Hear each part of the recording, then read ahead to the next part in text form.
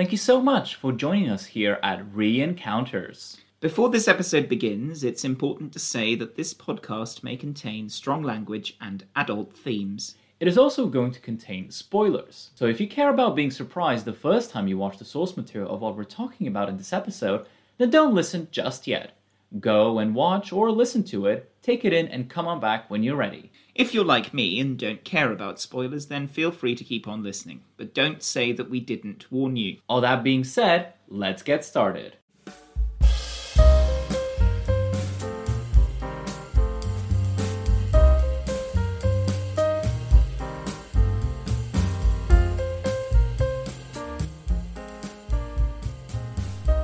Well, hello everyone. Hello, Boris. Здравей сам, здравейте всички. Добре дошли в нашия подкаст Re-Encounters.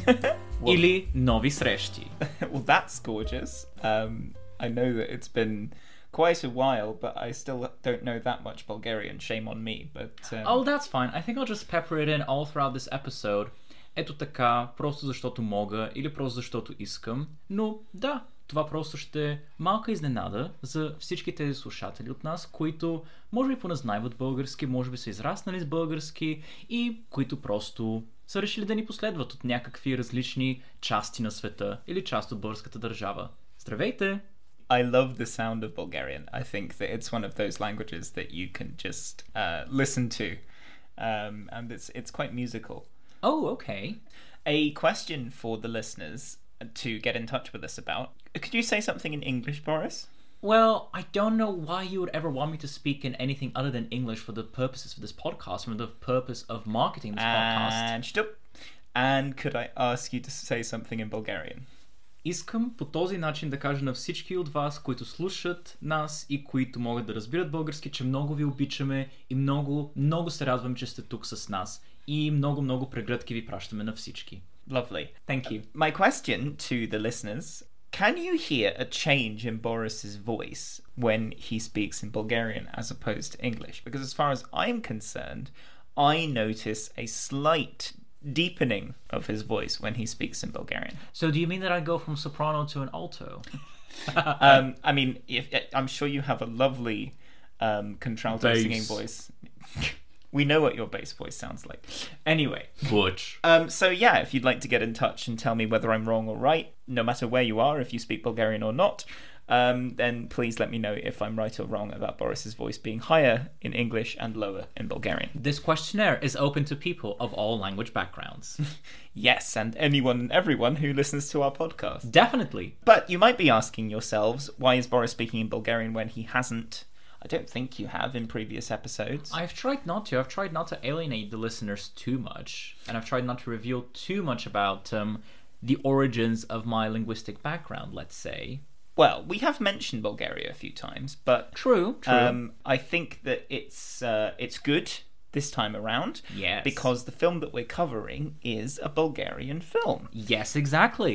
We're moving on through a little bit of a European tour, let's say. Well, it's quite interesting, I especially considering what the last film we covered was. We're kind of in a little mini section of the podcast where we're doing foreign language films. Exactly. And that's pretty cool because I wouldn't have wanted us to purely focus on the American and British markets, the dominance of the American market on the film industry as a whole. It is the way it is. It's unfortunate in some ways because there are amazing non-English language films Absolutely. out there. And hopefully through our little journey currently eastwards, we'll see what direction it takes further on. We will be able to introduce you to, or even give you some inspiration to follow some more foreign language films. Yeah, we're taking you on a little bit of a journey. But yes, this was a film that you have obviously seen before. It's something of a landmark film in Bulgaria. Yep, absolutely. And it paved the way for a wonderful female actor who I think we're going to come on to very soon. And it was one of the first films in her career which really helped to establish her dominance over the wider Bulgarian film industry as a dramatic actress with amazing beauty and presence on camera.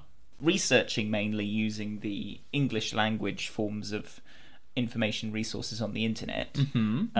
It's been slightly more difficult to mine information this time around, but we've found a way. We have found a way. Not to mention the plethora of information which was not readily available because of the socialist/communist regime in Bulgaria at the time of the film and the time of this particular female actor's presence and growth and development within Bulgaria. But we've done our best, I want to say. Yeah, I think we have. First of all, question from me. How did your parents react when you told them that we were going to be watching this film for the podcast? I believe they were very happy and excited because, as you said yourself, this is a landmark Bulgarian film. This is a staple of Bulgarian cinema, and it is also shown in schools, mainly as a companion to a short story, but I believe the film stands on its own legs and it's worthy of being seen even with no prior reference to the short story which it is based on. And as I mentioned before, this was one of the first films which really cemented this young female actor's name within the Bulgarian film industry, and it later propelled her to star in films such as Lady's Choice or Dami Kanyat, or even Dangerous Charm, namely Opasen Char. I think it's time to introduce this as yet nameless film, as far as many of our listeners will be concerned, because, as we say, it is a very influential film within Bulgaria and within the Soviet sphere, because this film was made in 1960. Well, it was released in 1964. The film is called, now correct me if I get this wrong, but Kradetsut na Praskovi. Almost there. I think people will have understood you still, but the way I would have said it is Kradetsut na Praskovi. Kradetsut na Praskovi, which in English is The Peach Thief. Yes, indeed, The Peach Thief. I just wanted to say, before, I imagine a lot of our Bulgarian listeners may have guessed the name of this female actor, whose name actually is Nevena Kokanova. So that surname is spelled Kokanova, Kokanova. I just wanted to say that this, luckily, was seen with English subtitles through completely legal means. Oh my god. By renting the film on a website called gledam.bg. So that's spelled GLEDAM.bg. Nice. Well, Gledam, please give us a nice little sponsorship if you're there, if you're listening. We'll tag you on our social media. That's the film. The Peach Thief. It's been super exciting to watch it, to experience it for the first time.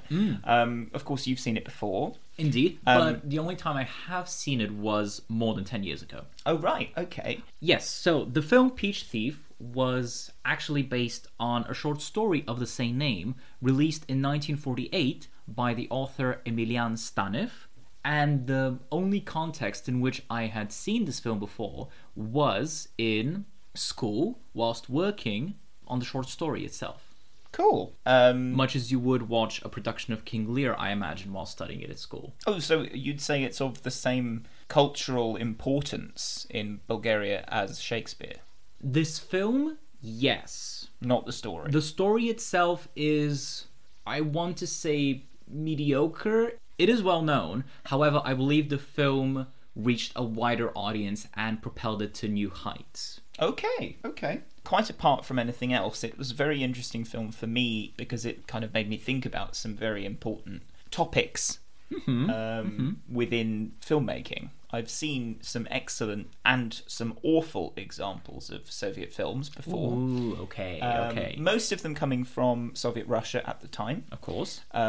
Few examples would be Solaris, Man with a Movie Camera, and Battleship Potemkin. Okay. Battleship Potemkin, of course, probably defining certain Soviet styles of filmmaking, including a very important one, which Man with a Movie Camera also is prominent in showing, which is Soviet montage. Soviet montage theory was and is incredibly influential in the way that films are made. There's a big old spiel about what exactly Soviet montage theory is, and I'll come on to that, but I'm kind of grateful for this film reintroducing me to it and making me think about it in a new way. Okay. Because Peach Thief was not as conventional as the film is in a lot of ways. It made me think about this, the Soviet montage theory, in a very different way, because it's not conventional in the way that it's made. Or at least I wouldn't say so. But we'll come on to that.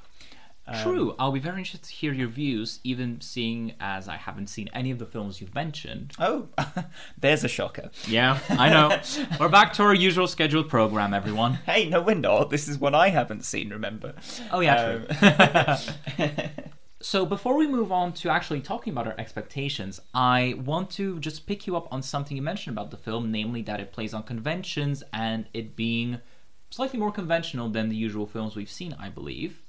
Namely in the fact that it presents, just spelling it out for you guys, a love story. A love story in wartime, and we'll get more into the details of it further down the line of this podcast, but I just wanted to maybe mention established conventions of storytelling such as the well-made play and the conventions of maybe the 5-act structure, which people may be aware of through different dramatic plays or even in novels, because I believe we have a very, as you said, conventional film, and that extends to the storytelling elements of it, namely how you are presented with a love story which is impossible because of multiple factors, and that results in tragedy at the end.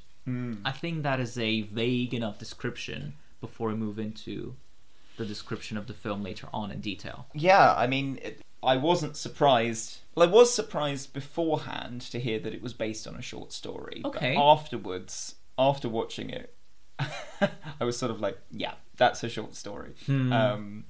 Because of the lack of substance? Well, it's not the lack of substance, it's lack of plot. Okay. You know, it's a very simple plot, and not a lot happens, although that feeds into Soviet montage theory in the way that it's used. I think that one of the things that it does, and one of my expectations actually, maybe this is a good segue, it's a conventional film for a Westerner, but I wonder how conventional it must have been at the time for people living behind the Iron Curtain in socialist Bulgaria. Okay. Because it's quite a Western-framed story. Indeed. But if you kind of prise into it, the heart that's beating within the film is still very socialist. Completely. I think there are interesting comparisons there. So that's one of my expectations. I did expect it to be quite strongly socialist. I expected there to be themes and ideas that could relate it to kind of propaganda for socialism and the Soviets. There are subtler ways of doing this, and I think that actually my expectations were somewhat challenged in this case, because actually the film is a lot more subtle than I thought it was going to be. But yeah, that's one of mine. Do you want to give one of yours? Yeah, why not? I believe one expectation I had for you whilst watching this was that you would find the lack of music a little bit awkward and weird, and that also you would feel maybe that the music, whenever it did get played, would be a bit too obvious and signposted at a lot of moments, simply because the music, I believe, is not used here in order to present too much of an artistic vision, but rather to highlight plot points which the audience may have already been led on to believe or may have been expecting. Okay. So in a way you can say that the use of music here and its lack is a bit stereotypical, but then again, what is stereotypical, what is conventional when we look at such there are factors? There are actually some rules about what makes for stereotypical film music, and it's mostly to do with the music mirroring the action. There is a specific term which at the moment has fallen out of my head. Film buffs, please write in, tell me what it is. Particularly film music buffs, but it's when the music is directly associated with the action going on. Think about a Tom and Jerry cartoon in terms of the way that they'll be jumping around. Underscore?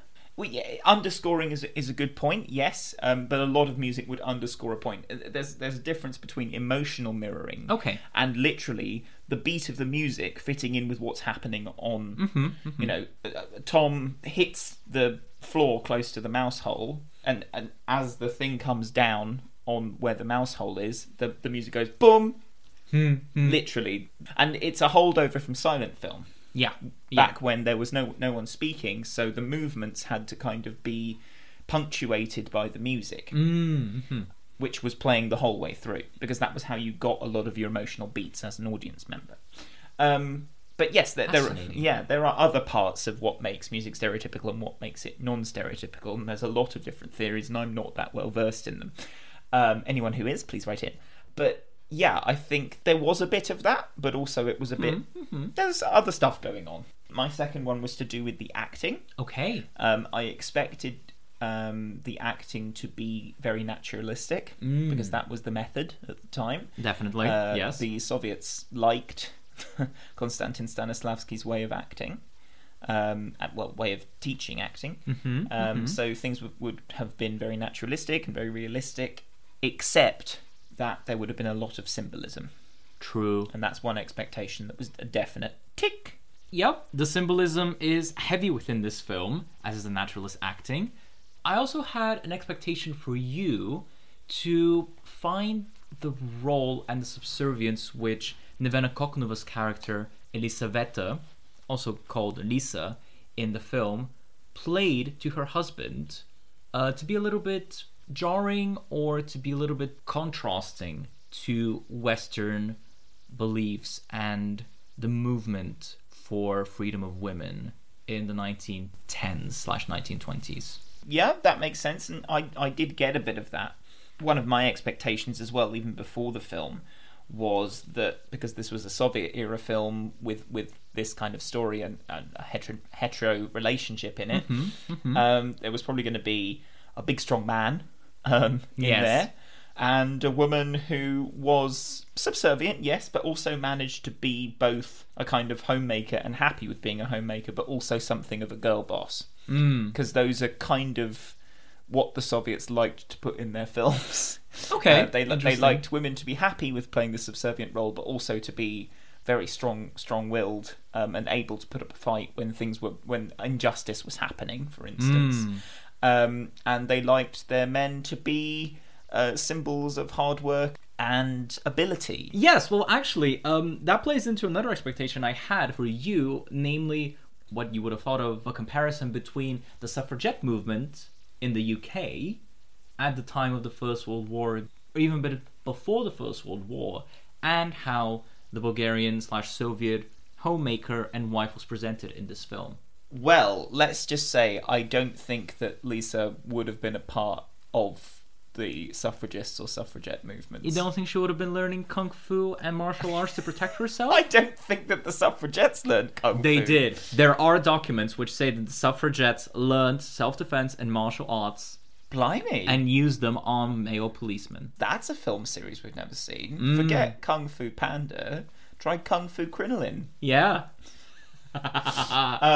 We could write a script for that. Definitely. Yeah. As I say, I'm not sure she would have been involved with that had it existed. Possibly I think not. Something like it must have existed in Bulgaria at the time. Must have. Definitely. But I don't think that she would have been one of them.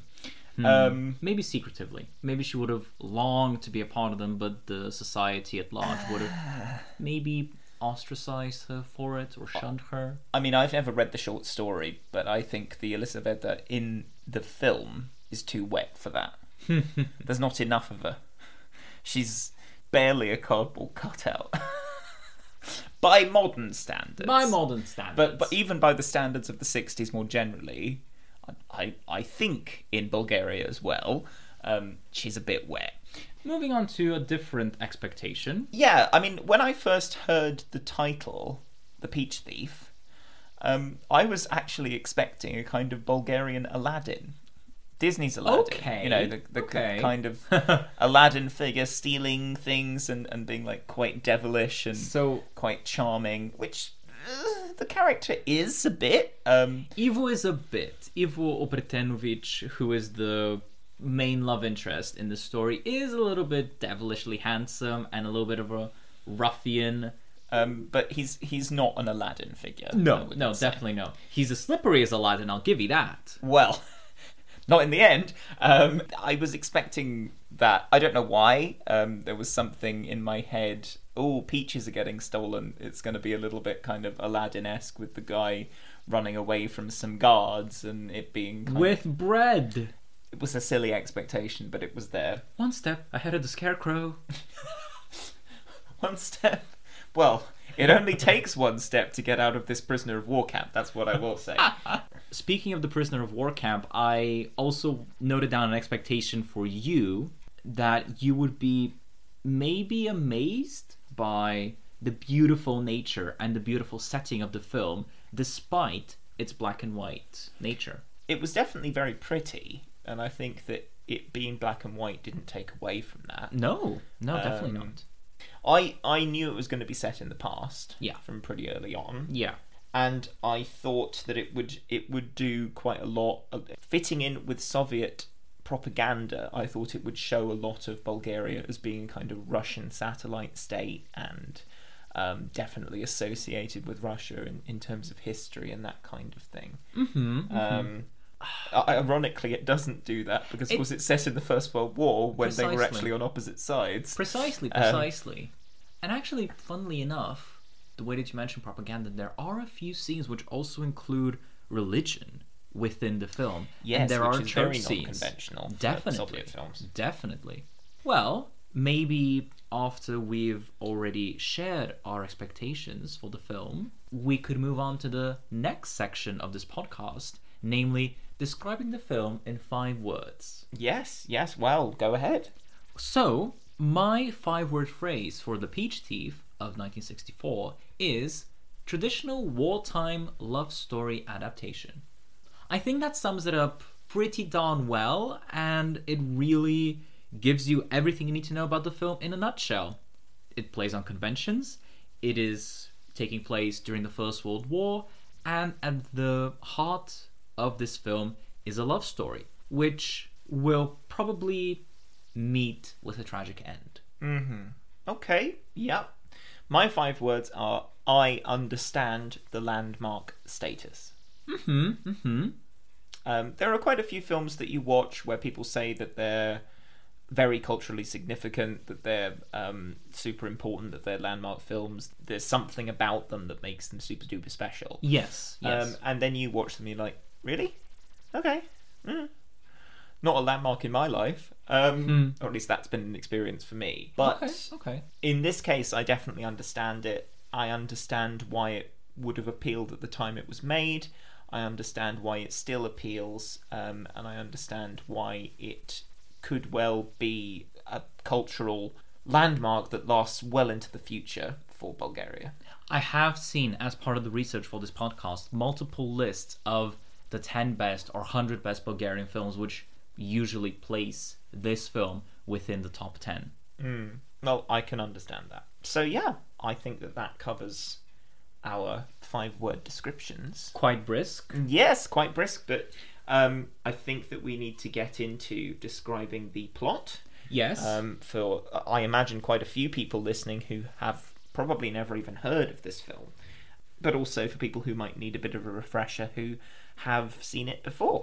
Definitely. And we cater to both groups, and we cater to all groups. Yes, indeed we do. So, I believe I can start on the short summary of the film by saying that Nevena Kokonova's character, Elisaveta, as I mentioned before, also called Lisa, is a stay-at-home wife married to a colonel who is seemingly tasked with protecting but also leading the town of Veliko Trnovo in the year of 1918. As we already mentioned, the First World War is still happening, and the town of Veliko Trnovo, which is located, probably best to say, in central Bulgaria. Well, I don't actually know where it is, but I do know that it was the old capital before Sofia. Yes, definitely. It was one of the old capitals before eventually the Third Bulgarian Kingdom decided to place the capital city in Sofia, and it has remained there since then. Cool. It was also the birthplace of Stanov, the short story writer. Exactly. Author. And I believe that also feeds into a lot of the film scenery and the film setting, which, as I mentioned, I expected Sam to gush over a little bit. Well, it's definitely an advert for Veliko Trnovo. And for Bulgaria at large. Yes. Even if it depicts a bit of a somber period in history. Well, yeah, it definitely does. But it as Boris said, it's 1918, so it's at the end of the war.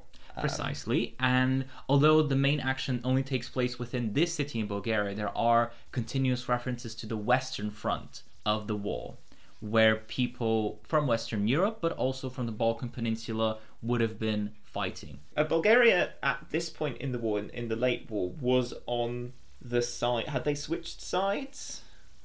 I don't think so. I think we stayed at the side of the Germans and on the side of the Germans throughout. Okay, interesting. Okay. But there's definite references to the Russian front as well as to the Western front. True, yes. So at various points there are people being talked about going to the Russian front and things like that. Yeah, and within Veliko Trnovo, within all of this chaos, Lisa and her husband, the Colonel Mikhail, are trying to make a living for themselves. Mikhail, as a high-standing colonel in Veliko Trnovo, basically controls the city, it would seem, from what the film shows us, and is also in charge of the prisoner of war camp, from which Ivo Obretenovic, who is a Serbian prisoner of war, frequently escapes. I believe that he was captured in one of the frontline battles, which was between the Allied forces and the Central Powers, and because Bulgaria was still fighting on the side of the Central Powers at this point, he got captured as a result of fighting and was just being held back in a prisoner of war camp. I mean, there were various theatres of war within the First World War. In terms of British and indeed mostly German history, I imagine lots of it focuses on the Western Front. Yes. But there were various theatres of war. There was the Eastern Front, the Russian Front as well. But also there was the stuff going on in the Balkans. All the time. And Balkan history is fascinating.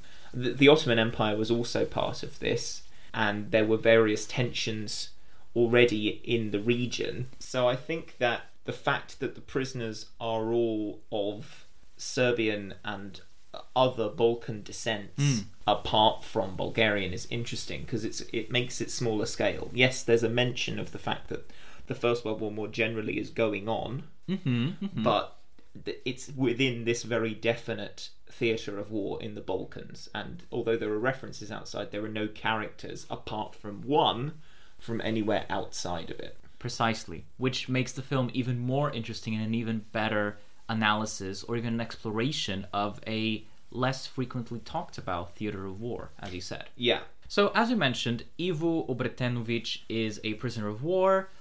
We see Ivo infiltrating, let's say, the orchard of Mikhail and Lisa, trying to steal peaches from said orchard, but being caught red-handed by Lisa, who actually offers him a feast instead of punishing him for taking any peaches. So she offers him bread. Yeah, she offers him bread and cheese and peppers and salt and water. And that is how their love story sort of begins, through Lisa's compassion and Ivo's famished state. Famished, yeah. He's starving and he's a prisoner of war who manages very easily to get out of this prisoner of war camp and go strolling around the town. He turns up, and I think it's obvious that she's already disillusioned in her marriage with Mikhail. Which of them makes the first move? It's quite interesting. Is the first move him even going into the garden? Has he seen her before? Or is she the one who makes the first move by giving him some cheese and bread and peppers? I don't know. It's an interesting discussion. But compassion versus desperation. Yeah, there's lots of potential reasons for it in terms of their psychology. Oh yeah. And a lot of it is silent. I'd say that dialogue in this film is minimal compared to what it could be, compared to how the story would be depicted now. There'll be a lot more dialogue. So they meet. He gets some cheese. He gets to keep the peaches. He gets to keep the peaches. And take them back. Although he does get into trouble for getting peaches and taking them back to the prisoner of war camp, as they get confiscated and he gets put into solitary confinement. Yeah. For some reason. It's a punishment. It's a type of punishment. This prisoner of war camp is lax. Not that I'm saying that I wanted to see brutality against prisoners, but, I was thinking, is this really how it was? Anyway, security is lax. Security is lax, and that allows Ivo to continuously escape the camp, continuously visit Lisa, and start a sort of an affair with her. Not a sort of, it is an affair, Oh no, let's say. it's an affair. It's a full-blown affair. It's a definite affair. He gets picked up on this by his friend within the camp, who is the only non-Balkan character True. in the film. True. A French officer. Yes. He's a captain, because Evil keeps referring to him as Mon Capitaine. And they do quite a lot of speaking in French. A lot of the dialogue in this film is therefore French. But they have a conversation about women and love and stuff like that. And of course, being French, he knows all about love. Classic stereotypical heteronormative. Yeah. And that he was not in the original story, was he? No, this character, this French Capitan, was not in the original story by Stanev. So he was an invention of the directors and of the screenwriters. And I think he fulfills his role very well to maybe give some extra motivation to Evil. I would agree. And against the backdrop of this love story, which continues to grow, we get the continuous reminder of the horrific nature of war and how detrimental and destructive it is to all human lives. Not just those that are lost during actions on any fronts, but also referring to the maybe survivor's guilt that some survivors may have, the damage which they incur both physically, spiritually, mentally, as well as the damage done to all of the people left behind to mourn the dead.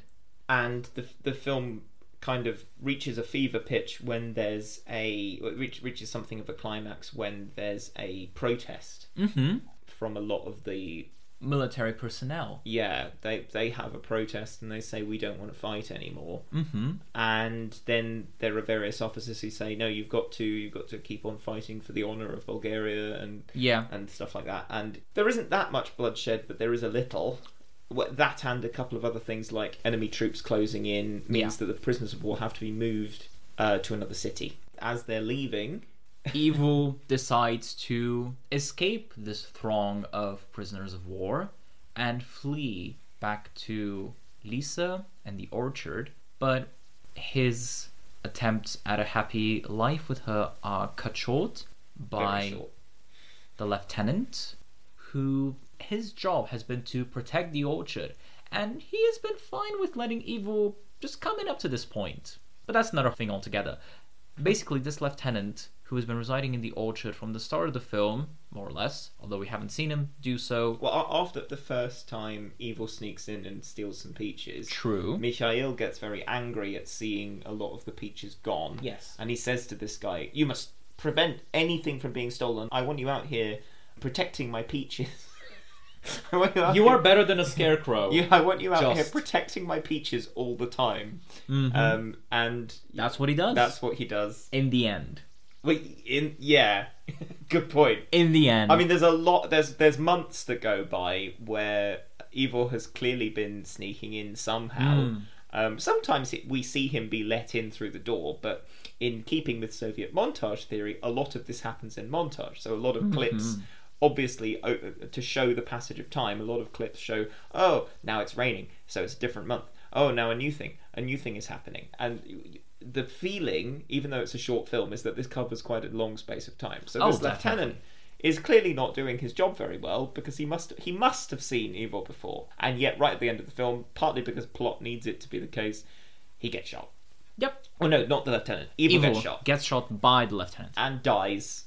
In the hands of Lisa. Or no, not even in the hands of Lisa. He dies before she gets to him. And the film ends on this fade to black moment where the audience is just thinking to themselves, what will happen to Lisa now after this great forbidden love and her staying with the Colonel? Well, it ends on a fade to black on them, but the last shot of the film is actually on the line of soldiers marching away to the new city, and the last main character that we see is the French dude looking back, being like, oh, I hope my friend's all right. So yes, that's the plot of the film. In a shortened fashion. With some comments peppered in there. Yes. This might be a good moment for us to make ourselves a cup of tea, and for you potentially to steal some peaches from your next door neighbour's peach orchard, which everyone has. Or grab yourselves a bottle of cider, which carries the same name. The Peach Thief is also the name of a cider in Bulgaria. There's a cider brand which has a fox on the label, Ah. which I think I've also seen in the UK, but I don't remember its name in the UK. Oh, cool. Well, I was just trying to make a silly, campy little go have a break now moment, but okay, you can take that to the bank, listener, and you will hear us in a few minutes. Welcome back.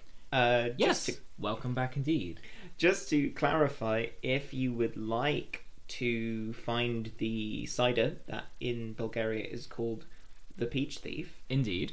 it's called the Orchard Thief Mm. in the UK. Ah, yes. Yes, there we go. The main thing you should be on the lookout for is a fox on the label.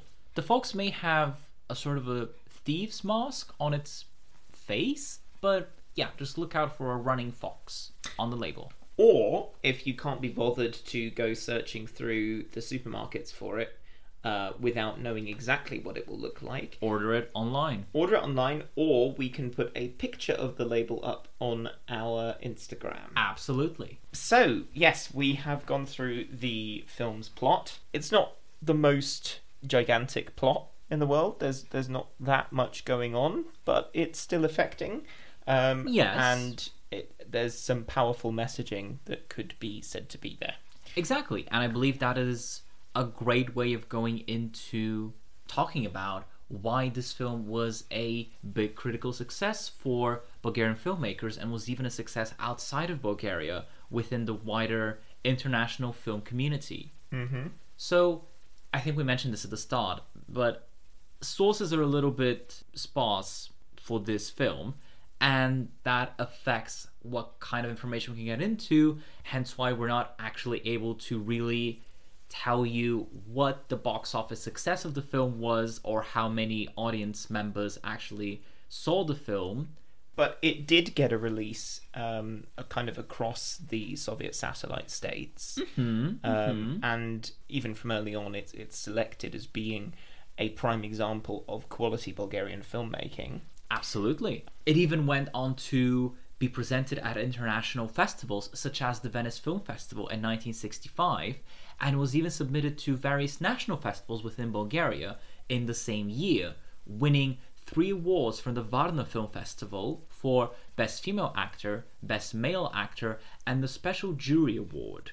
And I also believe that recently the film itself was featured as a part of the Thessaloniki Film Festival in 2017, where it, The Peach Thief, along with some other major Bulgarian films, were shown to audience members. So in a way that shows the longevity and the long-lasting nature of this film being a cultural landmark within Bulgarian cinema, but also overcoming those geographical differences and borders to actually make an impact on international film stages. Furthermore, this film has also been shown multiple times at the Museum of Modern Art in New York City. There are actual historical evidences and documents which depict times and years and dates of this film being shown in New York City, not just in the 1960s, but also in the 1980s and 90s. I think that part of the reason why it's been shown in places like that and in various festivals and continues to have a presence not only in Bulgaria but also internationally is because, as I said before, it's a prime example of Soviet montage theory. But Soviet montage theory applied to a not particularly political or scientific film. True. What I mean by scientific is it goes a little bit into the reasons behind Soviet montage theory, but montage is the French word for editing or assembly. Montage has been a film technique from very early on. As soon as there were films with multiple scenes and multiple shots, how they were stitched together became very important, and montage became one of the main ways that it could be done. Scenes being shown very quickly on top of each other. Okay. And this being done not only to convey changes of place and time, but also to, in some ways, affect audiences emotionally. It's actually used quite a lot in romantic films. If you have a lot of scenes of the same two people meeting again and again and again, then you get the sense that the relationship is happening over a long period of time, but also that they're carried along in the rush of the relationship, that they're very excited about it, that kind of thing. If scenes are stitched together in a fast way, lots of quick transitions, then that means that the action's going quickly and we're carried along with it. If things are stitched together more slowly, then there's a different feeling conveyed. Okay, I'm just trying to put this into perspective with some films that I've seen and some conventions which I've noticed in the films that I've watched. But let's maybe take as an example the traditional makeover montage of romantic films from the 1980s and 1990s. So I'm thinking Pretty Woman, or even the montages in films such as The Breakfast Club, let's say. Yep. How do those play into this tradition of montage, would you say? Well, they play in pretty well to the way that montage and scene transitions in film have been understood from a Western perspective. However, within what we're talking about, the kind of films that we're focusing on today, we're talking about Soviet montage theory. Okay, yes. The Soviets didn't care as much about emotion in their filmmaking. They cared more about the technical ability. They cared more about the form and the making of film also making meaning. So people like Eisenstein, who directed Battleship Potemkin, montage, according to people like Eisenstein, was described as the nerve of cinema. You can create all kinds of different effects, not only on the audience, but on how the film appears to be through how you use montage. It becomes a film language in and of itself. You basically collide independent shots together. Things that don't necessarily follow in the same theme are kind of crashed together. Okay. Creating a feeling for the audience that can be quite jarring, but also conveys quite a lot of meaning. It's very symbolic.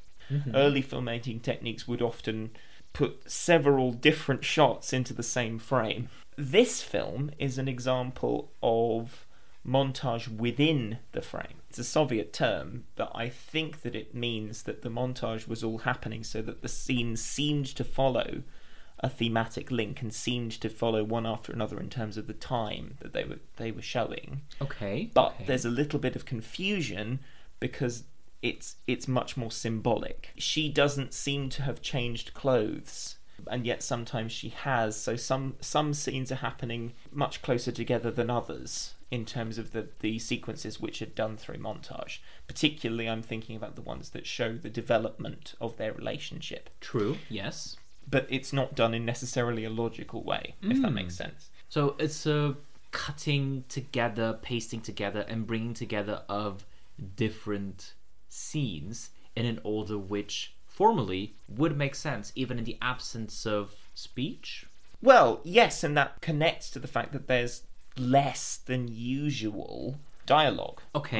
Within this film. Within this film, but also within Soviet montage theory more generally. It's very much a show don't tell, a show don't speak way of making a film. In my opinion, it does a lot of the work that dialogue could do for Lisa. Interesting. A lot of her feeling, a lot of her emotion is conveyed by the way that the scenes that she is in are edited. She is the main character of the film, I would argue, but she's definitely not the main character in terms of dialogue. And yet it conveys her emotional journey. She is the main character around whom the whole plot revolves. We do have a lot of characters who ask actively after Lisa, so Kokunova's character, within the film. We don't start with her, interestingly. We start with Mikhail, and we're shown him giving a little bit of training to his troops. This is a guy who walks with a limp, with a cane, but some of the first shots that we see are him being driven in and giving a kind of drill of fighting with a rifle and bayonet to some troops. I think that also goes to show the importance of the military and this sort of manly stature and the very heteronormative depiction of the male in society. The power, the strength related to the army societal class. I would agree. I also think that it serves to introduce, by way of comparison, evil. Even though he's introduced much later, we've got a picture of Mikhail. Yes. And we understand him quite well. Yes. By the time that we meet Lisa, But definitely by the time we meet Evil, we can see immediately the comparisons between Mikhail and Evil. And that leads us to do what she is inevitably going to have to do, compare them in her mind, and realise that Evil represents so much more of what she wants. Exactly. So the cast and the director of The Peach Thief were perfectly chosen, and they managed to convey these messages, as well as the message of war is horrible, war is atrocious, everything goes to shit when war is happening, pretty darn well on the screen. I would agree, and I think that Vuloradev, who is the director, yes, does a really good job of making a subtle film, as subtle as a Soviet-era film can be. I think that there's very clearly a central message of war is bad, especially colonialist, imperialist war. Yes. And peace is what we all strive for. But he gets in quite a lot of subtle messaging through the symbolism, through his use of montage, through his use, I would say, also of Kokonova and how she appears. Absolutely. Her visual presence is enough to convey a heck of a lot of messaging. Oh, totally. And this was not the only film that he's quite well known for. No, definitely not. I believe Voloradev also worked on films such as Tsar and General, and also Doomed Souls, known in Bulgarian as Usadeni Dushi, which is again another book-based film. But all of these came after Peach Thief. In Peach Thief, Voloradev introduces his filmmaking craft of using montage and then perfects it throughout his career. Yes, it is the first major film that he's listed as having directed, and a heck of a debut in terms of the effect on Bulgarian culture. But I guess some people strike gold right from the start. By casting Kokanova, he really excelled in finding a leading lady who would connect with the audience. But I think that he did the same with the actor that he chose for Evil, who is an actor called Rade Markovic. Indeed, and this collaboration between the Bulgarian Kokonova and the Yugoslavian Markovic was very well documented as being a successful cinematic relationship, and Markovic's own history within Yugoslavia really helped cement him before coming onto the role of Evil within The Peach Thief. And both him and Kokonova really managed to convey with very few words and very limited dialogue the message of these war-torn lovers. A lot of the film is conveyed in terms of the way that they look at each other. Long, lingering looks, and a lot's conveyed in their facial expressions, and that's part of the way that you see how far along in the relationship you are by the way that they're looking at each other.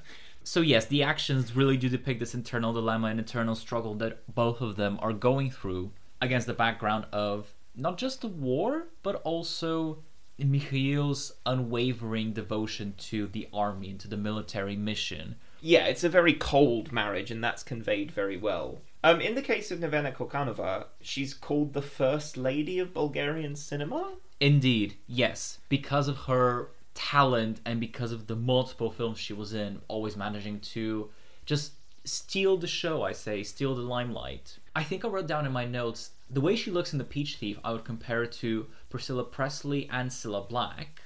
Young Cilla Black. Young Cilla Black, okay. But more recently, I was thinking about this, that I actually believe I would more so compare her to someone like Rita Hayworth in terms of the facial structure, in terms of the facial beauty, which just so emanates from her. There will be multiple pictures of her going up on her Instagram, don't worry. Yes. Thank you, social media. You can look forward to that. And she broke through into other markets, is it true to say that as well? She also had starring roles in international productions, such as a joint Bulgarian, Italian, and Yugoslavian film production of The Life of Galileo Galilei, based on the Brechtian play of the same name, as well as playing the role of Lucrezia Borgia in a film version of the Borgia family history.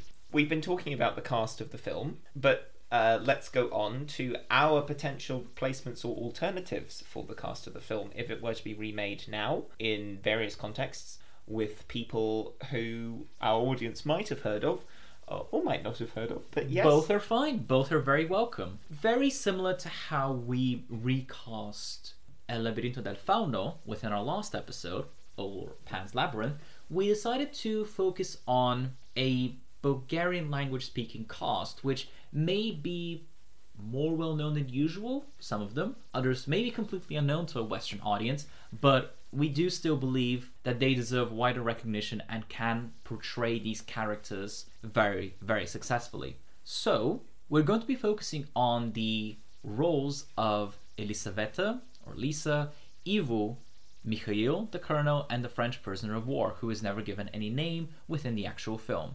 For the starring role of Lisa, I thought a great female actor to bridge the gap between East and West, in this case, so to speak, would be Maria Bakalova. Maria Bakalova was first welcomed to the wider Western scene, I want to say, during the COVID period, yes, as part of the Borat sequel, having a major starring role in that film, and then going on to also voice a character in the latest Guardians of the Galaxy film. So I believe that her beauty, her youth as well, will be wonderful to depict the story of Elisaveta and Ivo.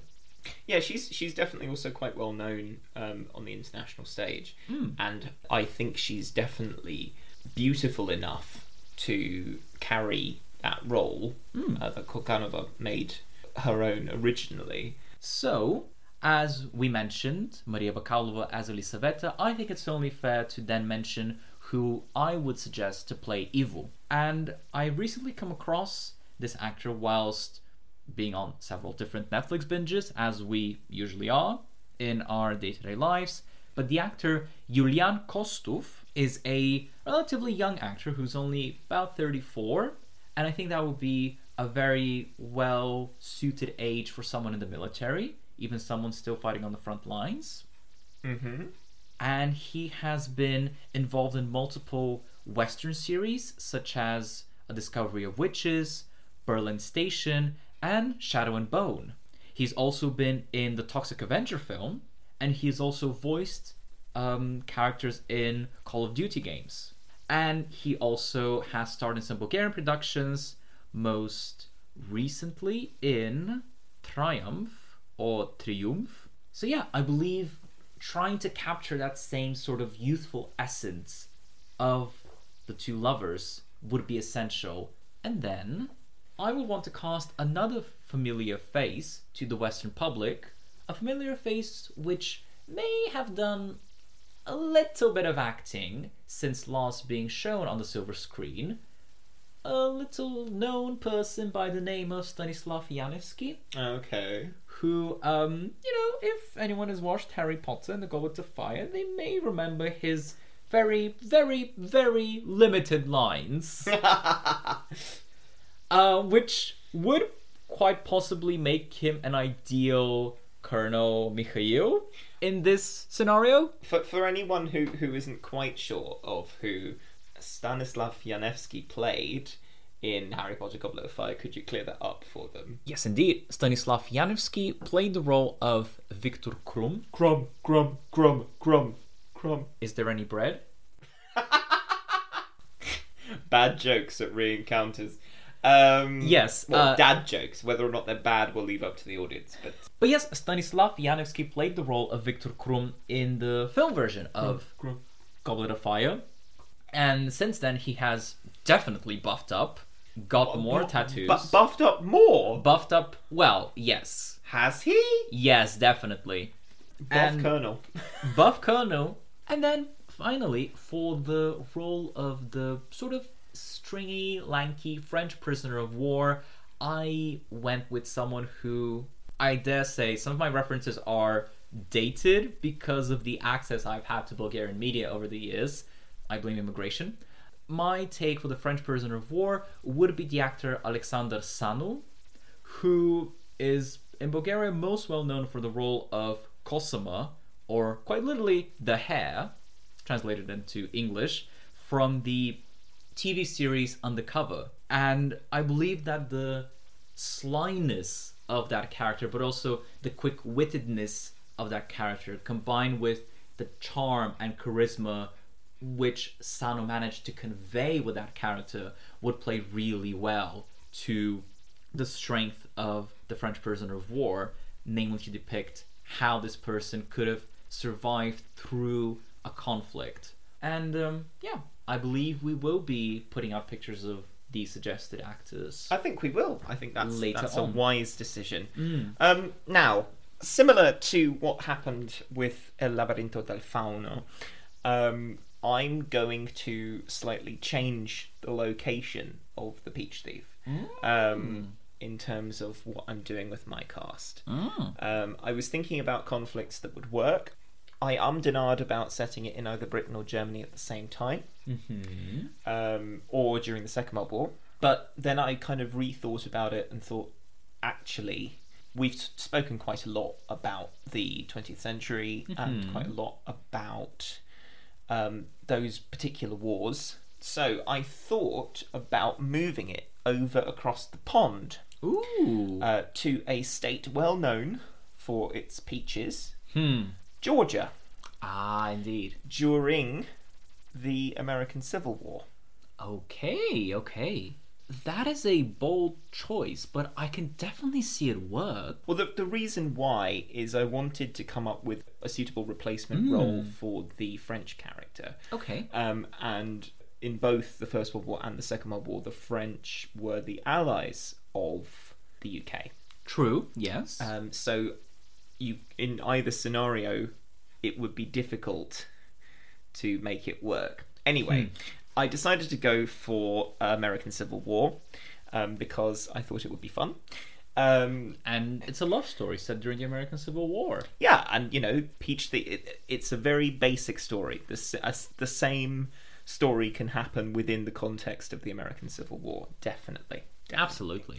You recast the 4 parts. I'm going to do the same 4 parts. Please do. And for the stand-in part for Lisa, or Elizabeth, as she would probably be known in an English version, I've gone for Jennifer Lawrence. Okay. Jennifer Lawrence is a great actress. Indeed. And she has a proven record of films. Her career's... she hasn't done anything too big lately from my knowledge.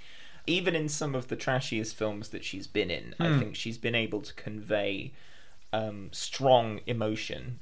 She's been cast in a lot of roles that are quite sad looking. Katniss being the obvious example. Yes. And she was also in Silver Linings Playbook, but she's played a multitude of different roles. Indeed. But I think that this could be her kind of slightly sad looking beauty would fit well with the Lisa part. She's proven throughout her career to be as affecting when silent as she is when she's speaking in her roles, which is something that not many actors can say they're genuinely able to do. And her beauty is undeniable. Her beauty, facially, complements her acting capabilities. She's also from a southern state. She's not from Georgia. She's from Kentucky originally, but she, I'm sure that she would be able to pull off a Georgian accent. Alongside her, playing her love interest, the stand-in for Evil, I'm not exactly sure what that would be in English language. Let's go for something general like Would be- Robert. Well, Ivan is John, so would it be Yeah. John? Okay. Could be John. Yeah, well, let's just say John. I would go for Sebastian Stan.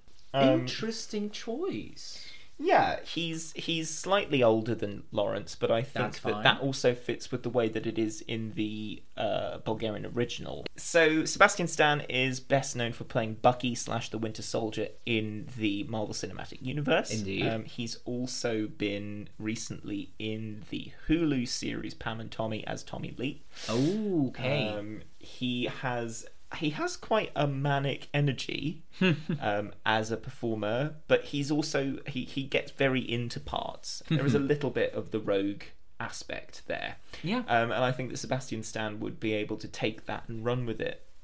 He'd be very flirty, but he would also fit well with Jennifer Lawrence's slightly more solitary and quite calm, seemingly calm performance. That's the way I'm seeing it. I can definitely see that dynamic, and I'm actually very interested in you saying that Ivo has a bit of a devilish energy behind him and to him, and I do agree with that. Like, that sort of trickster energy is just a really good contrast to the very strict and very structured role of Mikhail as the colonel. So I do really, really understand and see where you're coming from with those comparisons and those thoughts. We come to the colonel, Elizabeth's husband. Mikhail, of course, is relatively easy to translate to English. Michael. I would go Michael. I would go with good old Ben Affleck. Who, as we well know, has an affinity for women named Jennifer. True. Ben Affleck generally has an air similar to Jennifer Lawrence. He's got one of those faces that looks a little bit sad dog. I think that he would play a really cool Michael, because he's an attractive man. He's a cool dad. I think that Jennifer Lawrence, you can see why they would have got married, but you can see also how easily the marriage has kind of fallen to disillusionment and sadness. And he'd play this kind of southern colonel who's very duty bound to the war, to the cause, to the Confederacy, etc. And she listens to him say all of this stuff about the war and doesn't really care. She's just kind of going through life as a kind of doll for him.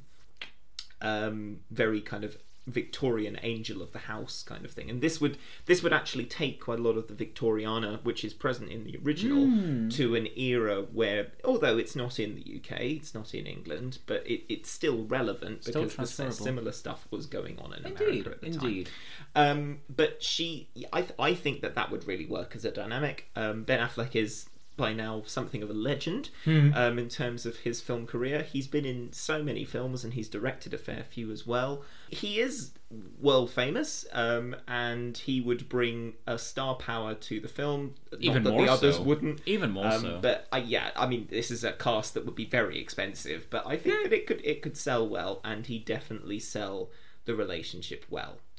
It'll be a very box standard love story for him to jump onto, but I believe that it is within his acting capabilities. Yeah, that is if he wasn't too annoyed that he wasn't playing the male lead, but hey ho.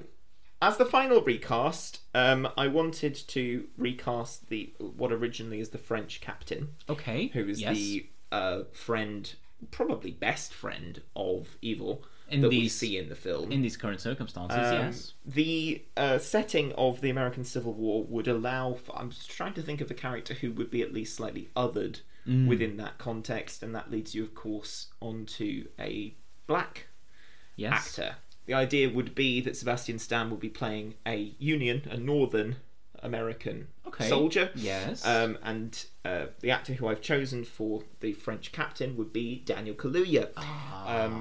Playing a soldier, a black soldier in the Union Army who's also been captured. I think there would be a different dynamic in that because the Frenchman in the original isn't dehumanized, but he is othered. Because a lot of the prisoners of war within the camp are definitely of Serbian background. They have a lot connecting them. They sing songs connecting them. They have a national identity that unites them. Definitely. The Frenchman is slightly othered because he comes from a different background and there's other stuff going on. I think that it's not the same at all, and there would be a different dynamic, and perhaps it would be a good way of getting across some of that particular history of the Civil War.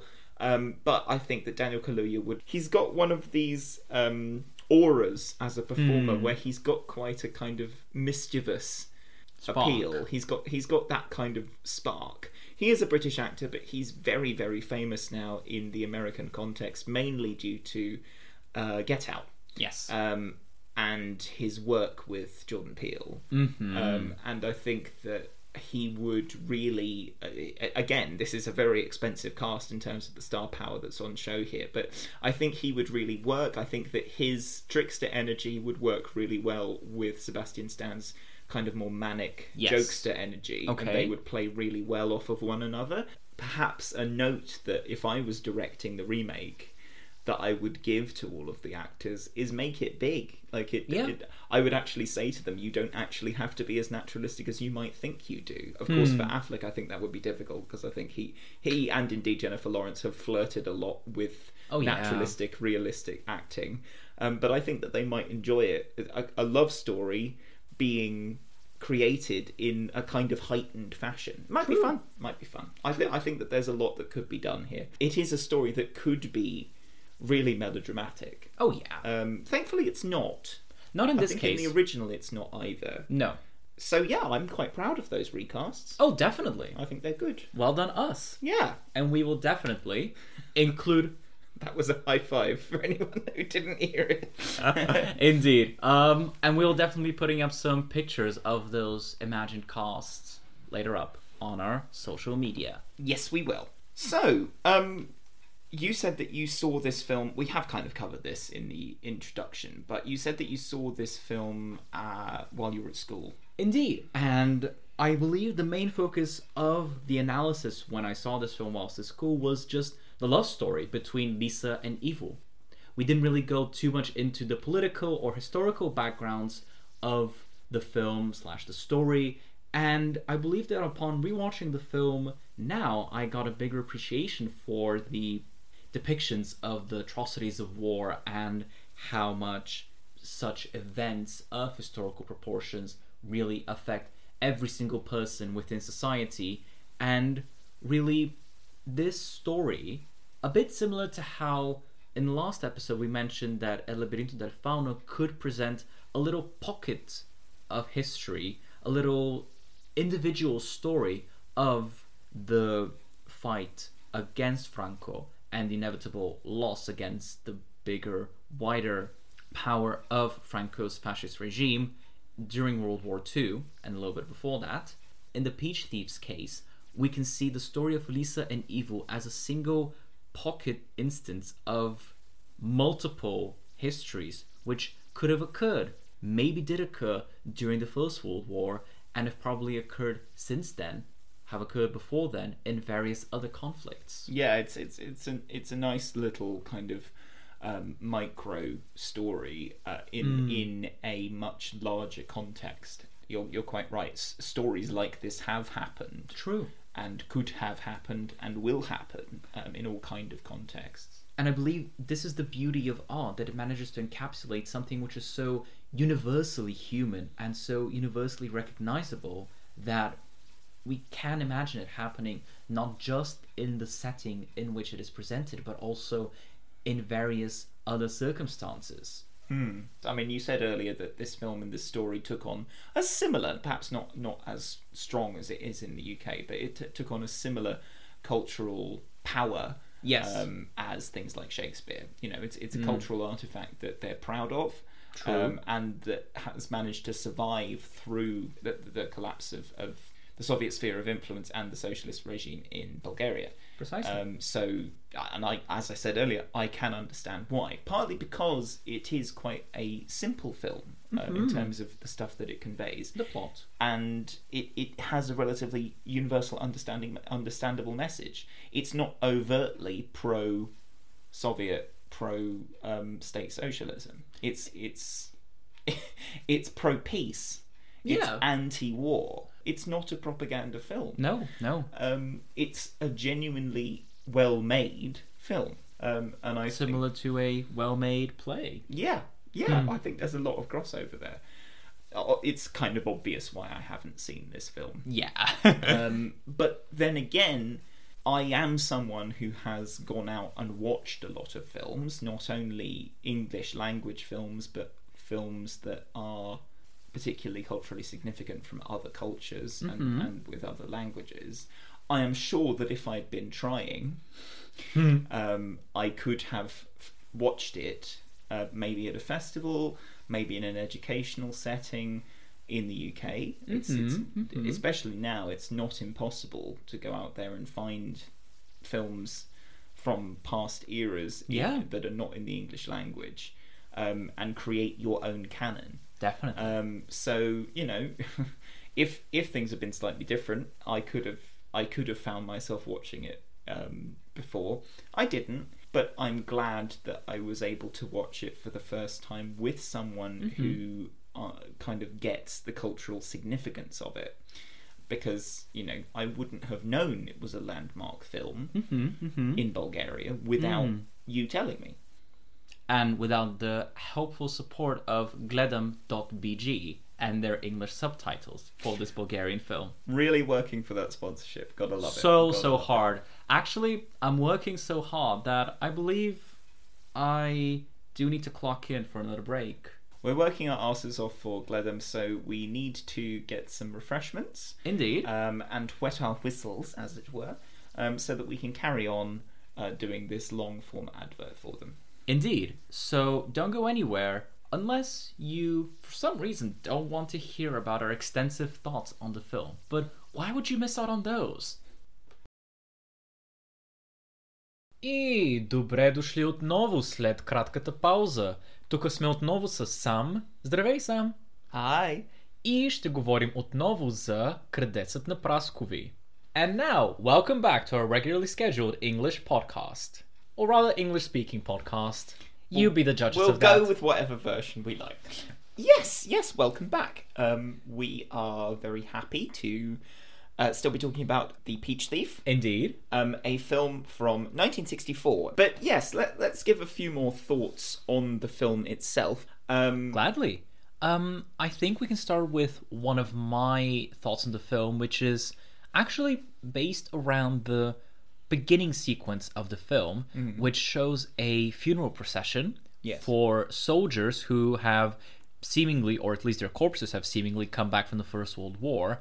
And I found that a very interesting presentation of a religious procession, particularly because The Peach Thief was filmed as, and you said, in 1964 at one of the very high periods of Bulgarian socialist control and the control of the state over religion and other aspects of societal life. So seeing religion being portrayed like that on screen, I found very surprising. I don't know. I think that it is true to say that it was a bit of a surprise when watching it to see how big of a part religion played in aspects of this film. Some of the most beautiful shots, including those establishing ones of the funeral, which are a very clever way of making sure that we know exactly when the film is set.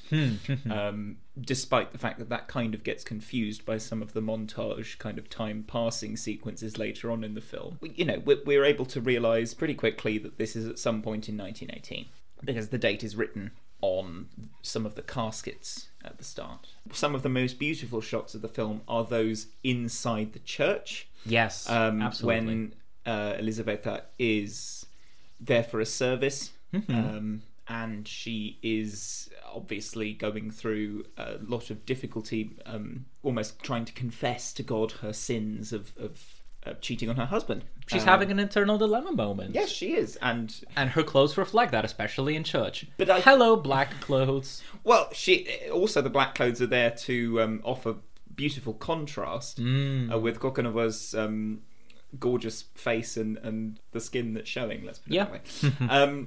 She looks great. It is a surprise, but when you think about it, it isn't that much of a surprise, because there's a film set in the past. Okay. And the Soviets, yes, they did a lot of stuff sweeping the past under the rug, but they didn't entirely erase it. And they may not have enjoyed religion, but think about it from the perspective of, what do you do to show moral dilemma? You can do lots of montage things, which this film does. Which they do. But also, she goes to church. Easy. Done. There she is. They want to show her go through these silent moral dilemmas and, oh God, what have I done? And all of this, right up until the end. Or maybe they're even saving up her dialogue for when she's talking to Ivo, because they're talking across different languages. Yes, Serbian and Bulgarian do still belong to the Slavic language of families, and especially Southeastern Slavic languages that are very similar. However, the language which she uses with Ivo can be seen as a bit different to the language which she uses with Mikhail. I guess in that way you can also see the use of language as another tool to reinforce that moral dilemma. Yes, together possibly. with religion. I mean, my main point here would be the filmmakers, Radev, etc., they are making her the center point of the story emotionally. Yes. But she doesn't have that much to say because they focus on showing it. Contrasting her to what I've also put down as a note, namely hardline, stern, and strict military personnel. Are they all that strict? This would be a question, because yes, Mikhail is.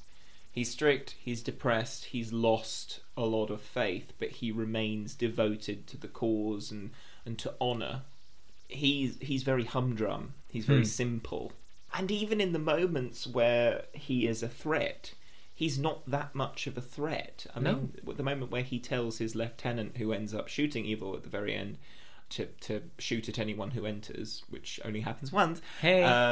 Even when he's saying that, yes, he's angry about the peaches, but he finds a moment of levity because he sees the bell that gets rung every time the barbed wire fence gets moved, and he starts dinging the bell. I mean, this isn't a villain. I don't think the officers are that strict. See Ivo's ability to get out of the camp as easily as he does. They play games. Yes, they put their prisoners in solitary confinement, but there's a sense of camaraderie. And when the fight happens between what I would call the soldiers of the lower orders, Okay, yes. and the officers all talk about, oh yes, it's a hard war, but we've got to fight for the honour of the country. And all the soldiers who don't want to keep on fighting, they say, we're hungry, we're tired, we're starving, etc., etc. This is what war has done to us. It's one of those films where there isn't really a villain. Except for war, just the general feeling of war. Yes. And what war does to society, how it maybe turns a society into a topsy-turvy state where those of a higher class, namely the soldiers, can revolt against an established order. And then you have the presentation of the lower order or the lower social classes being slightly powerless to change their fate. By doing what they do, Lisa and Ivo try to escape the confines of being pawns in somebody else's game. They do their own form of escape, but in the end, that kind of leads to Ivo's death. It's kind of like you play with fire, you've got to expect to get burned. Exactly. You remain hungry. You may get treated to some Balkan hospitality with bread, cheese, egg, water, pepper, but in the end, your heart will bleed. Quite literally. And yes, that was a very, very weird segue to another note I had regarding what Lisa delivers to Ivo the first time they meet, after he tries to steal peaches from the orchard. She decides to take him in for a bit and give him some hospitality in the form of cold meze meals, yes. And this is actually another opportunity for us to look at the outfit that Nevena Kokunova wears as Lisa, and how at the beginning of the film, she is very much in her teacher, angelic era with a lot of lace or white, a lot of long skirts. I dare say the color palette of Lisa at the beginning of the film is lighter and warmer than it is at the end of the film. Well, to be honest, I didn't notice that much of a change. I think that the costume people have done a very good job, except with the hair, in recreating a kind of Edwardian look. Okay. Sex means typhoid means consumption. Oh, yeah, the typhoid bit. When he just comes in and says, oh, I may have typhoid. And you're like, oh, is that how the film's coming in? He's going to die of typhoid. No, he doesn't have it anymore. Never mentioned again. And you're like, oh, okay. It's part of the montage bit. Time is passing. I might have typhoid. Do you have typhoid? Forgot about it. No. I understand the method of filmmaking, but I think that there are certain connecting points that it would be nice if we didn't lose. Indeed. And, maybe one way of solving that would be to give Kokunova a little more dialogue. I mean, this is to date the oldest film that we're covering. We are going to go older. Oh, of course we are, but I think an interesting comparison would be to look at a film from around the same time from Hollywood or from Britain. I like a note that you've made here. Playing with buttons equals sex.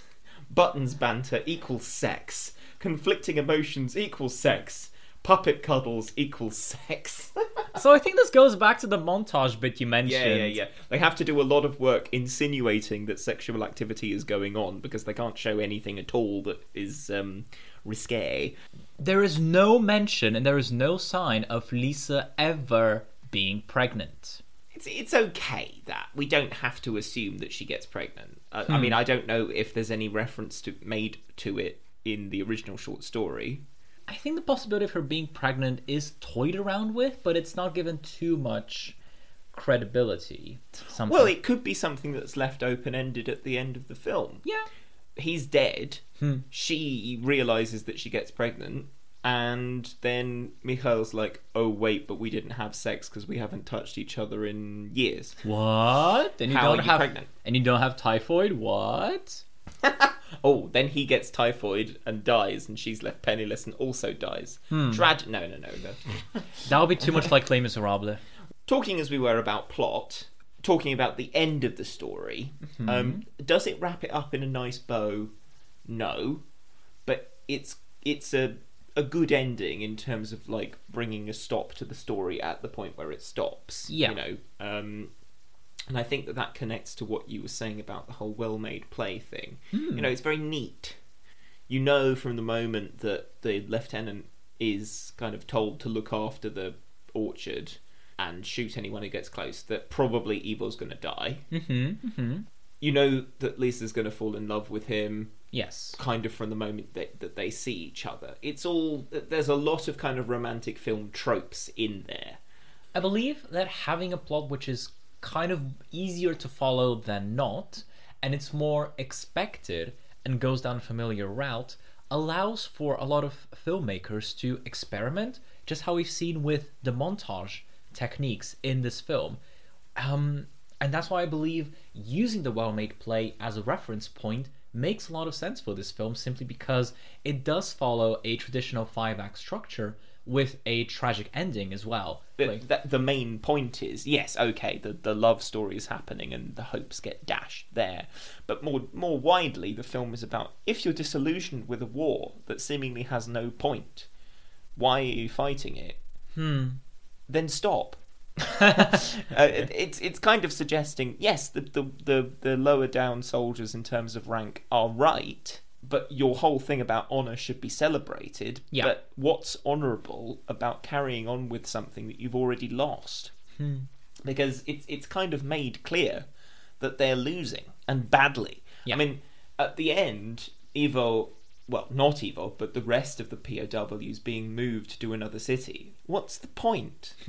And it's Mikhail who suddenly at the end of the film gets this he gets re-energized by the idea of moving these POWs away from Veliko Tarnovo. And it's like this completely useless maneuver to move these POWs away. But he gets excited about it because he's doing something. He feels like he's helping the war effort. Okay. And Mikhail is this character that you have to feel pity for because he's so devoted that he gets excited about doing something that there is no point to. And is completely blind to his wife's suffering and being with another man. Now that you mention actually the prisoners of war moving out of Veliko Trnovo and going to Dobrich, the way it was shot, it really reminded me of the Prince of Egypt and the Exodus episode from the Old Testament. It's the ending shot of the whole film. Yes. And the final question that you can feel the filmmakers asking is just why? What's the point? Just set them free. The war's basically over already. And you make a point as well in your notes where you say he's never whistled before. The whole reason why Ivo gets shot at the very end is that he whistles to get Lisa's attention. We never see him whistle to her before. True. So that is a mistake. Maybe it was in there, they cut it, they forgot to add it back in. Shoddy filmmaking, maybe. I don't think so. It's not shoddy. This is not a shoddily made film. No. But even in the best made films, even in those that we give 10s out of 10s to, there are sometimes minor mistakes. Not this one with that ranking. Well, shall we put that to the test? Shall we see where we're at with ranking? Yeah, let's go for that. So, just like last time, we're going to begin with our acting ranking from 1 to 10. And I know I'm going to be very biased here because of Nevena Kokonova, but also Mile Radevic's acting, which I have seen before. And yet, having only seen this film once, more than 10 years ago, I was still surprised by the level of acting and commitment and the skill which these people displayed. So, for the believability of the love story and for the pure nihilism of Mikhail, I'm going to give the acting an 8 out of 10. Well, I think with acting in older films and from cultures that are not those which I'm necessarily used to, it would be silly to judge it against standards of today. Partly because acting, as with any art form, is one that goes through various changes over time. Yeah. Stylistically, the acting in this film is pretty fucking good. Yeah. I have a soft spot in my heart for it, partly because my experience with acting is from theatre, and I like it when people do big stuff in film, when the facial expressions are big. So, on that, I'm going to give the acting a 9 out of 10. Wow. Another thing about the acting, if you were to compare this to a lot of Western films of the same time and a little bit earlier, the kind of 50s into the 60s, the acting's actually very similar. These are professionals who have done probably some theatre acting, and so they're used to that. And so it's not the same as acting is today. But would you want it to be? I don't want all of my acting to be De Niro-esque, Christian Bale-esque method bullshit. I want some of it to be, in fact, most of it to be very different to that. And I think that this is a very good film acting-wise. And then the next category we're moving on to is cinematography. Mm-hmm. I feel like you're going to have a lot more to say about this than I will. Well, do you want me to start? Yeah, why not? This is a film that follows the rules of a lot of Soviet filmmaking of the time, but also kind of broadens them ever so slightly. I think technically it's very, very good. There's hardly a foot put wrong, but I think that actually that's more a fault of the writing when it happens than the cinematography. It's a gorgeous film. Once you get over the black and white, which some people have a problem with, I don't. It's a 9 out of 10, again. Cinematographically, it's a very good film. Wow. I guess it's definitely useful to have someone who is so steeped into film history and film theory as you observe this and give me another impression, another way of looking at this film. Simply because when I was watching the film, there were some moments during the montage sequences and scenes where I felt a bit lost, and I felt like the film had let go of my hand and it was kind of waiting for me to just follow it independently. And I tried to do that to the best of my abilities, but I would still give the cinematography an 8 out of 10, simply for the presence of such moments where I was feeling a little bit uncertain, unsure, and as if I wasn't well prepared or informed enough to make my own conclusions. However, I do second your opinions that it is a beautiful film to observe, and the shooting of some of the scenes is a real marvel, especially in terms of presenting the nature of Veliko Trnovo. I think that one aspect which is slightly less impressive is the music. Yes, I do agree with you there.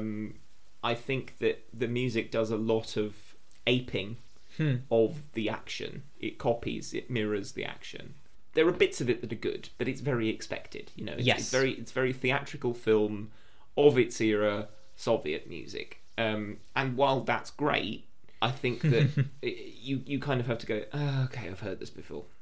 So I would give that a 6 out of 10. Okay, so this is going to be the first time in the ranking of this film that my score will be higher than yours, because I've given the music a 7 out of 10. Mostly for all the reasons which you said, namely the mimicking of the action which the music underscores and heightens, but also just the distinct lack of music in other moments where dialogue, yes, could happen, but also dialogue doesn't happen. And I guess having seen some films with terrific musical scores as a part of this project has made me a bit more attuned to that than usual. However, I do still stand by the 7 out of 10 I give the music. Okay, I'm with you. When it comes to the writing and the themes of the film, so far so expected. Yeah. It's very Route One, you know, love story doomed in the shadows of war, etc., etc., etc. Sex is death. Something like that. Without typhoid. But it doesn't come down on the side of the fact Lisa is bad for doing what she's doing. She's not bad or sinful. It's just that it's a tragedy that unfolds Well, partly because of what they do, but also because of the situation. I mean, it is one of those star-crossed lovers situations. I do, however, like nuances within the script, a lot of the kind of philosophical and kind of debating dialogue that's given to the French captain and Ivo. Some of the stuff that Mikhail says is very prophetic and interesting. Yep. The conversations about honour and the kind of debate about the purpose of war. I do think that sometimes what you said about getting confused at points is less to do with the filmmaking techniques and more to do with the writing. Because, of course, techniques have to be backed up by the writing. My opinion would be that this film's writing and themes should be given a 7 out of 10. I completely understand your opinions and your thoughts, and I do believe that for a story which is so, as you say, expected, clear-cut by the numbers, it does still offer some interesting elements to provoke thought and provoke conversation after you've seen it, whenever you may be watching it even. Just like we did about, 60 years almost after its first release. And the fact that we're still having conversations about it, the fact that we're still mentioning the short story written by Emilian Stanev on which this is all based is just incredible.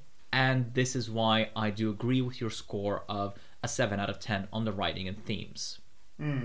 Good. We agree for the first time. Excellent. Well, maybe that trend will continue for our next category, which I'm always excited to share, namely the one weird element of the film you decided to talk about and rank.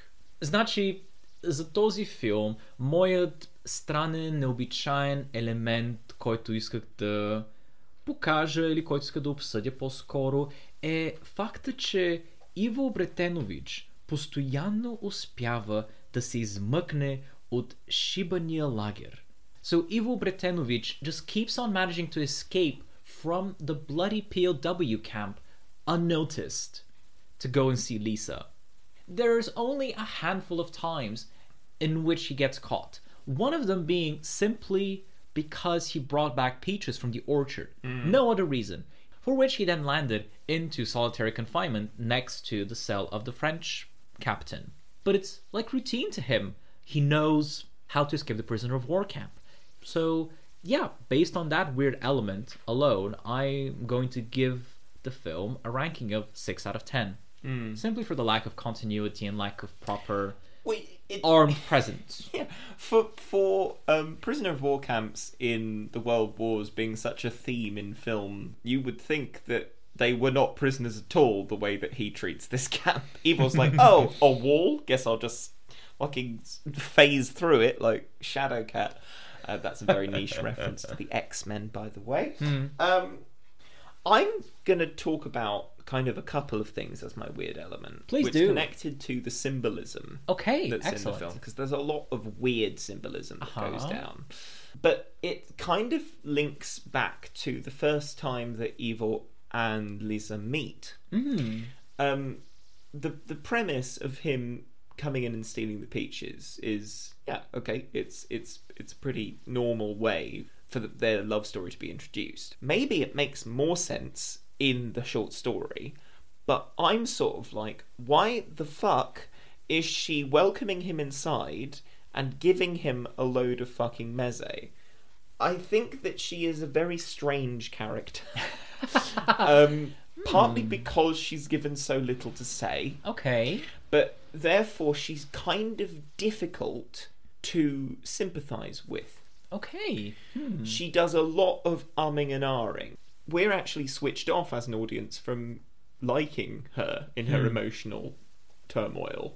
The person that we sympathise with is evil. Yeah. Despite the fact that sometimes he's an asshole. But the symbolism is all focused on her state of mind, on her journey through the relationship. In my mind, their relationship is not given enough impetus to actually start. In a lot of love story films, you understand why the couple get together. Now, one reading is that she is absolutely gagging for it because Mikhail hasn't touched her for fucking ages because his leg's too limpy or whatever. like that would be understandable, but she's not a sex-crazed maniac. She's not an nymphomaniac. To me, it's very strange the way that their relationship starts. Very strange. And the symbolism, I would prefer it to be more tied into making me understand that relationship, because most of the time it switches you off a little bit. It's a weird part of the film. It's not done well enough. I wanted more.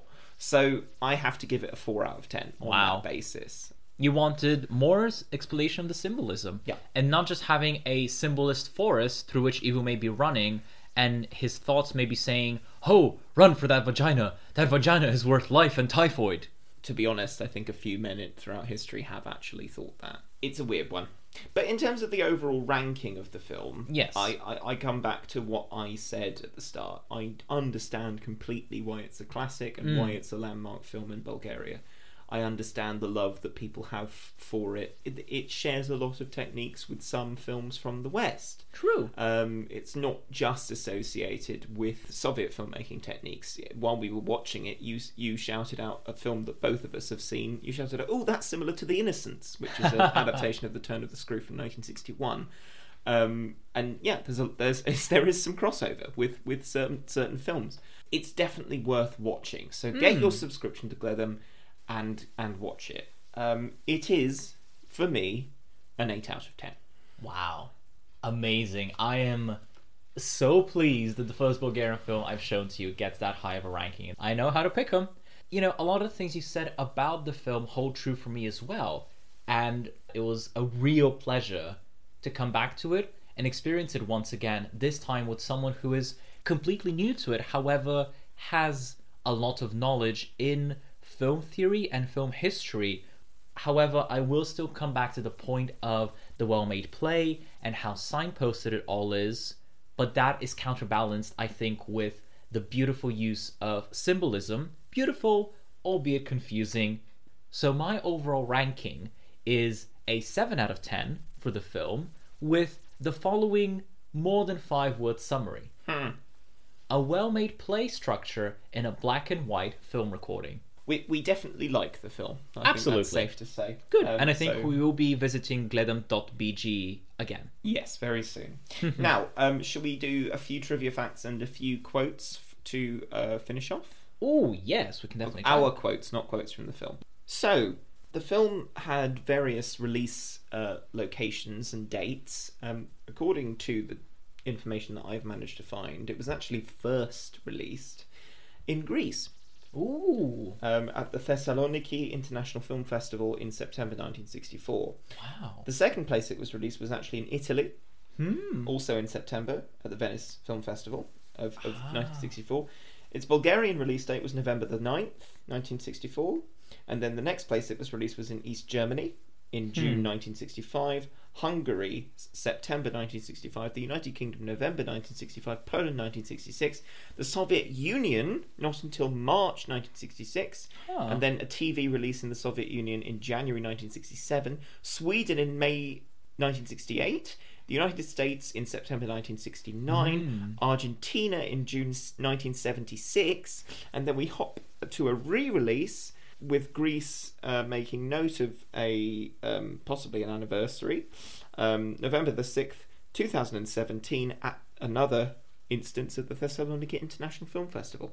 So, interesting in terms of when it was actually released. Indeed, and actually, the first two places you mentioned, Greece and Italy, the fact that it was released at the Venice Film Festival just makes me think how much money and how much support this film received, probably from the government.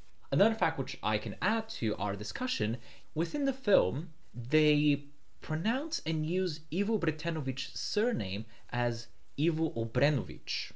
Yes. Instead of Obretenović. This is interesting because we have been referring to him throughout as Obretenović.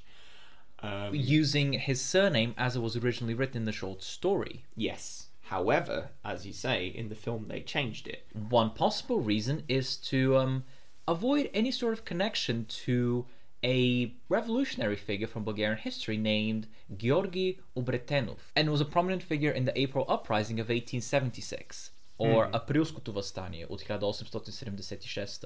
This figure, Georgi Obretenov, who was Bulgarian. Perhaps that's one point. They're trying to, avoid any suggestion that Ivo is actually Bulgarian. They want to make it clear that he's Serbian. True. And also the fact that this figure was a revolutionary. This is still a Soviet film, and it's possible that they're wanting to keep away from any connections to revolutionaries, despite the fact that the Soviet Union was founded on a revolution.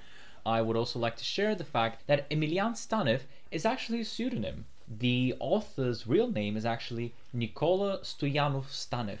Fascinating. Rade Markovic, the guy who plays Ivo, lived until 2010. After meeting Nevena Kokonova, he actually had a long affair with her. Ooh.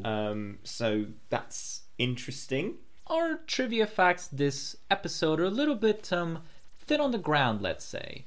But I believe we can still finish off this podcast episode with some of our more colorful and interesting quotes. So, I'm going to start off with a quote which Lisa says to Ivo: "Когато се появи ти, разбрах, че на този свят има нещо друго. When you appeared, I understood that there is something else in this world." And I just found that as a really nice, touching quote between lovers.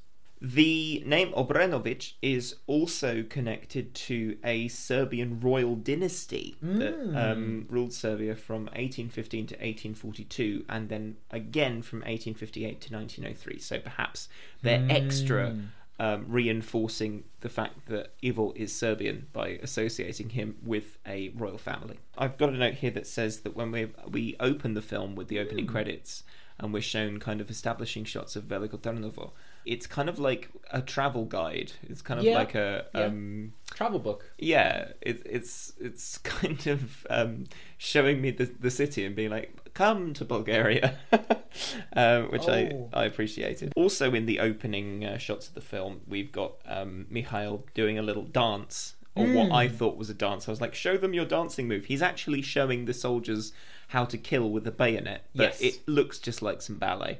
So, one of the first lines that Mikhail has in the film is "Устаряхме, моето момиче." We have grown old, my girl. And then, almost near the end, Lisa says, "Мисля за старостта."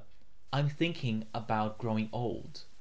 And not about growing old as in the action, but about growing old as in the process. I think the first one there is telling, because it's almost certain that Mikhail and Lisa married when she was very young and he was almost middle-aged. Because there is a significant age gap and it's connoted very well. Even from very early on, I'm saying hair is not historically accurate. And it's underlined. That's fine. We allow it. There are lingering shots on Mikhail eating a tomato. And my note is, this is giving Denethor in Lord of the Rings a run for his money. Those lingering shots on John Noble's face as he's eating tomatoes in Return of the King. I just got vibes of that when Mikhail's eating his... It looks to be tomatoes. It's black and white. You can't actually tell. This was before I knew that she was his wife. I was like, is Lisa Mikhail's wife or his housekeeper? Because it is not clear at the beginning. Like, she's doing very servanty stuff, which does make sense with her being his wife. But the age gap is so big that you're kind of like, wait... They're not married. Oh, they are. And they sleep in the same bed. Oh, they are married. Yeah. You literally have to wait until you see them in the same bed together to know for sure that they're husband and wife. Even in Mikhail's absence, there are signs of his presence and his power in the house. Namely, his guns, a self-portrait of him, and a bronze statue of him. The camera lingers on them for a bit, just to show again his presence. Oh yeah, it's clear that he goes hard. He also goes not hard enough. Not hard enough. Peaches and cheese is not enough to formulate this kind of obsession. Why are all the men in this film so obsessed with her? Honestly, and just on the note of him escaping, I have written down here, bribery, utter charm. How does Obretenović keep escaping? She's worth escaping for in his mind, obviously, and we've made note of how beautiful she is, but my God, like the way that she's dressed, there's this theory of how women were supposed to be in Britain in the Victorian era, the angel in the house, and she literally ticks that box. It's all bullshit. Boris's obsession with Nevena Kokonova has me questioning how gay he actually is. That's one of my notes. I mean, she is just beautiful to look at. Also, I don't know, there are some quotes here that don't make any sense. I've written lesbians in the church. I don't understand. No, that does make sense. I have a quote about Lisa having a very sensual eye contact and holding a very sensual gaze from another woman in the church, where they do not exchange any words, but they exchange very longing gazes. Well, yeah, okay. Fair. Thank you for explaining a note which didn't make any sense to me. You see, you watch these films, you don't remember everything, even when you're taking notes. Nope. A note like lesbians in the church isn't necessarily going to give me like all the information that I need past Sam. So thanks for that. There's a very good transition from rain to rain at a point in the film where we're shown the rain in one place and it goes to another place and it's clearly the same rain. And it goes from being the rain where Lisa is to the rain where Mikhail is. And it's very good. Good continuity. Good. Symbolist teleporting. Oh my god, the teleporting makes no sense. Zero sense. It's a fact of montage that they teleport all over the place. Yeah, it's valid. Great. Oh yeah, Mikhail has a cigarette holder, which makes him very kind of loose and... Kind of effeminate. Well, kind of effeminate, but also very kind of representative of bourgeoisie. And my final quote, which I'll go with, is "Death is your reward for whistling." Okay, well, that just goes to show you, everyone, whistling without prior consent or without prior display. Whistling without consent. It sounds like a weird crime to be put in the dock for. Will result in punishment, whether you like it or not. Thank you for staying with us and for listening to the end of this episode about a film which we're really happy to bring to the attention of people who haven't seen before and to remind people who have seen it before of it. Да, отново просто искаме да кажем, че много се радваме, че останахте с нас през целият този епизод, през всичките изключително трудни за проследяване и може би не толкова точни, малко завъртени и малко объркващи опити да обясним един филм и опити да представим един филм, който не всички са гледали, не много хора си спомнят за него, може би, или просто не толкова много хора са го гледали наскоро. И за това просто искаме да кажем отново, че изключително много благодарим на glедam.bg.